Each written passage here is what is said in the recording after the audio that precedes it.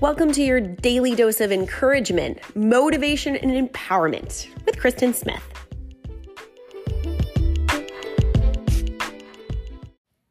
Honor your story, your complete story. What does that mean? Well, when you're, in your 40s like me, sometimes life can feel like it can be divided into chunks, into chapters. I have very distinct chapters in my life. I have my childhood. Most of us have our childhood, teenage years in a chunk, and then college, young adulthood, and then chapters from there. And my life is in very distinct chapters because I, was in a religious cult and then got out of that and got married. So then I have the chunk of my life when I was married and I was a young mom. And then I have the years where I was a student and I was working in the accounting profession and I was kind of on my weight loss journey. Although at the time I didn't know that I was writing that chapter. It was just what was going on. I was a completely different lifestyle and different way of life. And I almost said there, and I continually almost say, is I was a completely different person. And that's not really true. Our heart and soul, we mature, we grow, experiences shape how we respond to the world. But, our soul, obviously, we're in one body and I'm not a completely different person. The things that I did, the ways that I expressed myself, the things that I understood with my mind were completely different than they are now.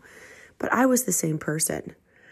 And it's easy to look back and cringe at my mistakes or cringe at some of the ways that I showed up.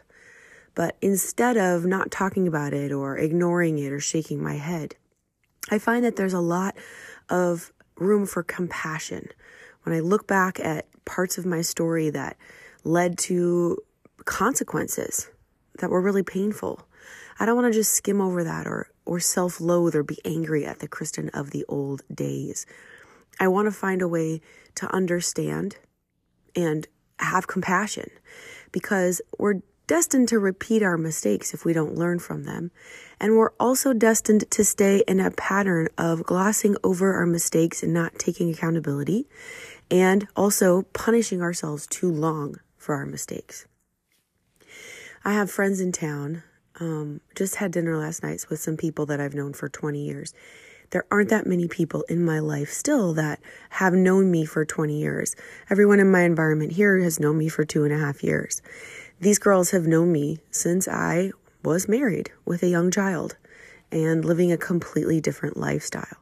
But I wasn't a completely different person. I was still me, but just without the experiences I've had and without having endured, succeeded, lived, breathed, traveled, experienced a lot of ups and downs and made a lot of mistakes. A lot of the biggest mistakes in my life I hadn't even made yet. And so honoring the story, what does that mean? It means simply being willing to tell the story honestly without painting the old Kristen in a good light, and also telling the story honestly and with compassion and not painting the story in a bad light. To say, wow, I was such an idiot. I can't believe I did that. To say, wow, I made some really bad choices with the information that I had, with the experience that I had, with the coping skills that I had, with the limited skills in my toolbox. And now I hope that knowing what I know today, I would do different. But knowing that I would do the same thing again in that same situation with those same tools because I was doing the best that I could. Period. We always are doing the best that we can. And there's a lot of growth opportunity for spending some time looking back and honoring your story, being honest about it, being open about it. Perhaps 5 or 10 years ago, you were in a better place in your life.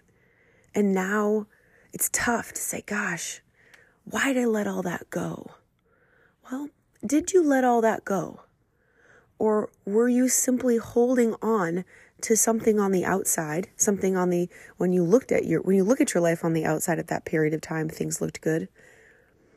Were you just holding on to that with slipping grip and there was something much bigger going on that you've now overcome? It's important not to over glamorize the good memories in the past. If we're trying to get back to how things were, perhaps you had a better job before, perhaps you had a better relationship, perhaps you lived in a better place compared to where you are now. Is that really true? Were you really happier back then in that job, in that place, in that state, in that body? Sometimes when we have weight gain, a lot of people had COVID weight. And they look back to before COVID and how happy they were and how fit and how they had this routine. And now, I don't know what happened. And they're so unhappy. I say, were you really happier in that body with that routine? Have you found balance now that you didn't have then? That yes, now there's work to be done to remove excess fat in your body or get back to your fitness level that is appropriate. But have you gleaned valuable information about your habits, about your likes and dislikes, and about unhealthy coping mechanisms that you were using then? Sometimes we can be in a fit, healthy body and not be overweight, but be hitting the wine too hard, or over-exercising, or under-eating. So be really honest about your whole story. The good parts that you glamorize or maybe romanticize, were they really that fabulous that you have to get back there in order to be happy? Were those bad moments or those low times so terrible that you can't even think about them and you can't forgive yourself? Honor your story. It might be helpful to have conversations with people who quote unquote knew you when.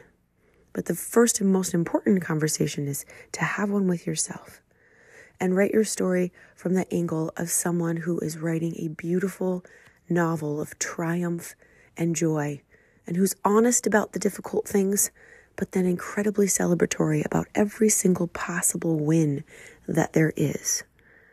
It's really interesting to write your story, to read your story, but most importantly, I hope that you'll learn to honor your story.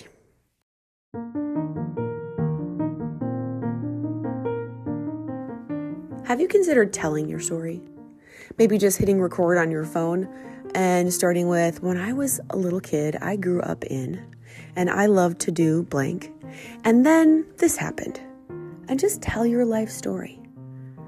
And be really honest. Really, really honest about the ups and the downs, the highs and the lows, but from a place of compassion. And see what it sounds like. Listen to it back. This podcast has been a great exercise for me because I get to tell all my stories all the time. And I'm constantly able to examine and look at and use them as life lessons in my current life. You don't have to have a podcast to do that, although you could start a podcast. But I encourage you to start telling your story, beginning to end, and don't leave anything out. It's a way you can honor your story. Have a great day.